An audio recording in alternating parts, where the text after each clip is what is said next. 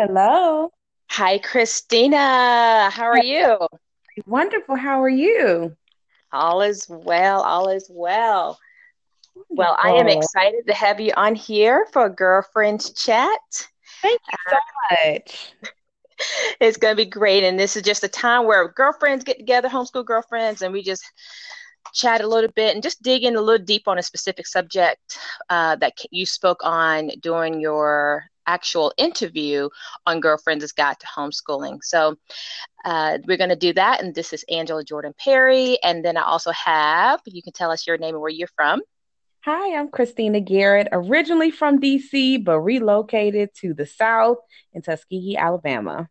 Yeah, yeah. So Christina and I we had an interview, Girlfriend's Guide to Homeschooling, about a month or so ago, and she did a phenomenal job on that interview, and it really encouraged a lot of people. I don't know if you realize how many people really was moved by your conversation, was challenged by your conversation, and the words "blessed" and "ministered to me" in your conversation was also mentioned. So that was it was an excellent bits of nuggets and insights you shared. So the one thing I want to dig in deep about, Christina, is when you mentioned your movement. I'm going to call it a movement, a momathon movement, and tell us a little bit more about that and the vision behind it and where you all are headed. Wow. Well, Running a Momathon was founded when I was a younger mom. Still a young mom, but some years ago when I think I maybe had a 3-year-old and twin 1-year-olds. And I started to, we often, especially as women, we go through an identity crisis when we become a mom anyway, where we're now learning how to take care of littles. And I have to remember how to take care of myself as well.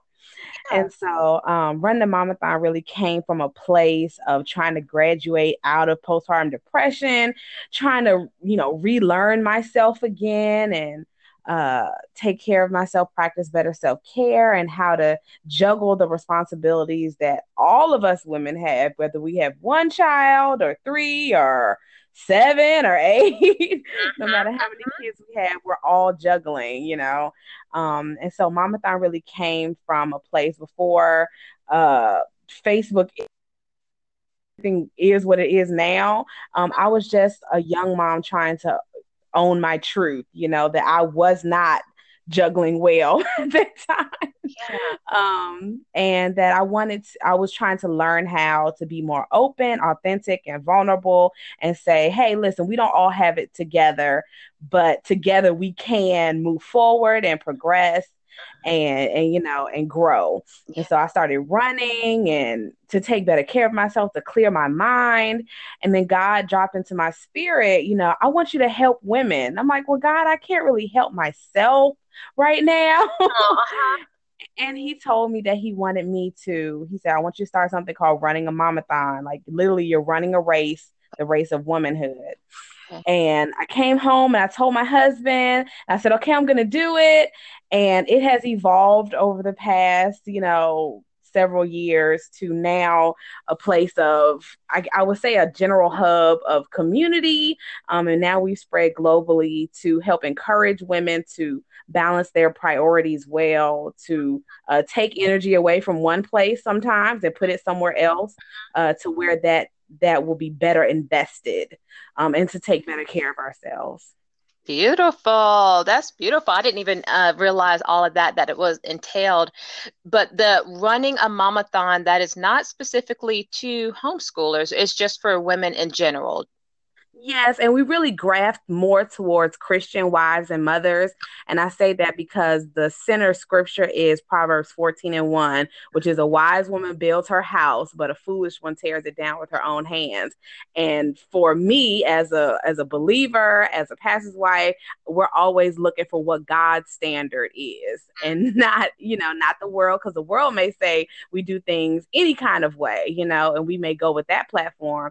But God says that a wise woman learns how to build and how to love her family in a way that is beneficial to everybody and not just, idolizing her or the emotional load that she carries. Yes, yes, absolutely. So if there is one thing one big takeaway that you want Christian women, to grasp in this journey of motherhood and trying to do all that they do and juggle all the balls that they are juggling, what would be the one takeaway or giveaway that you would have to these moms who are listening, homeschooling moms, Christian homeschooling moms, moms who love the Lord in general? My one major takeaway is always to evict the superwoman complex. A lot of us, I have on a Wonder Woman t-shirt as we speak. I love, the comic book mantras. We follow all of it, but none of us really are that person, that woman who's impervious to all exhaustion and overwhelm. But instead, when we try and fake like we are that person, that's really when we start to go down in flames.